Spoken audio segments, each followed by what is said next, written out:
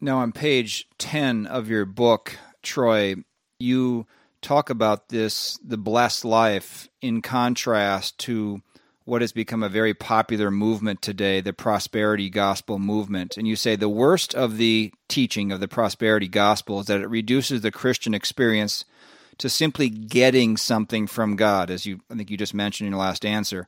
And our getting something out of God trumps our loving God with all of our heart, mind, soul, and strength, and loving our neighbors as ourselves. You go on to say on the same page, the concept of blessing in religious America has been notoriously equated with the American dream instead of the gospel of Christ.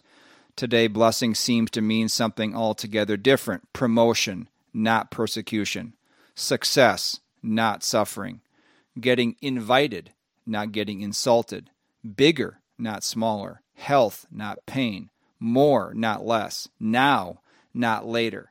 So talk about, this book is not a polemic against the prosperity gospel, but you do use that contrast.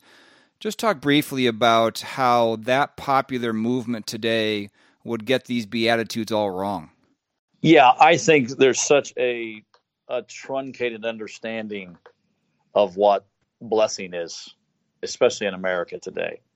And I think we assume that rich in cash, those who party all the time, those who are strong, those who are full and in need of nothing, rather than poor in spirit, mourning, being meek.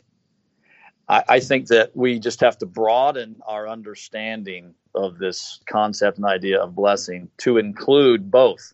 So I don't try to say that, hey, God doesn't bless people materially, because I think he does. I don't think that he blesses us materially all the time. And then I also don't want people to think that, hey, the only way that God does this is that he runs it through the grid of the American dream. So when you're blessed, you get a nicer car, you get a brand new pair of shoes, a bigger house. And so literally I'm just trying to kind of broaden our understanding of the word blessing to actually include these categories that Jesus introduces to us in the Beatitudes, where he says that blessing can be accompanied by persecution and suffering and insult and smaller and pain and less, that those are actually part of the biblical equation of blessing too. And so I think a lot of people then, because they don't understand that, they assume that God's against them or forgotten them, when in reality, he's actually giving them an insight into the Christian life, and he's actually setting us up to be blessed in a way that the American dream can't bless us. Right. And so that was kind of the heart, in pointing out the distinctions between the two.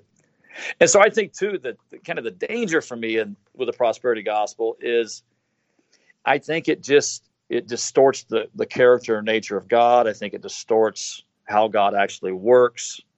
I think it treats God as a kind of like a code to crack. And if we just crack the God code, then, hey, God has to bless us. And then I think it sets people up for all kinds of frustration and misguided striving.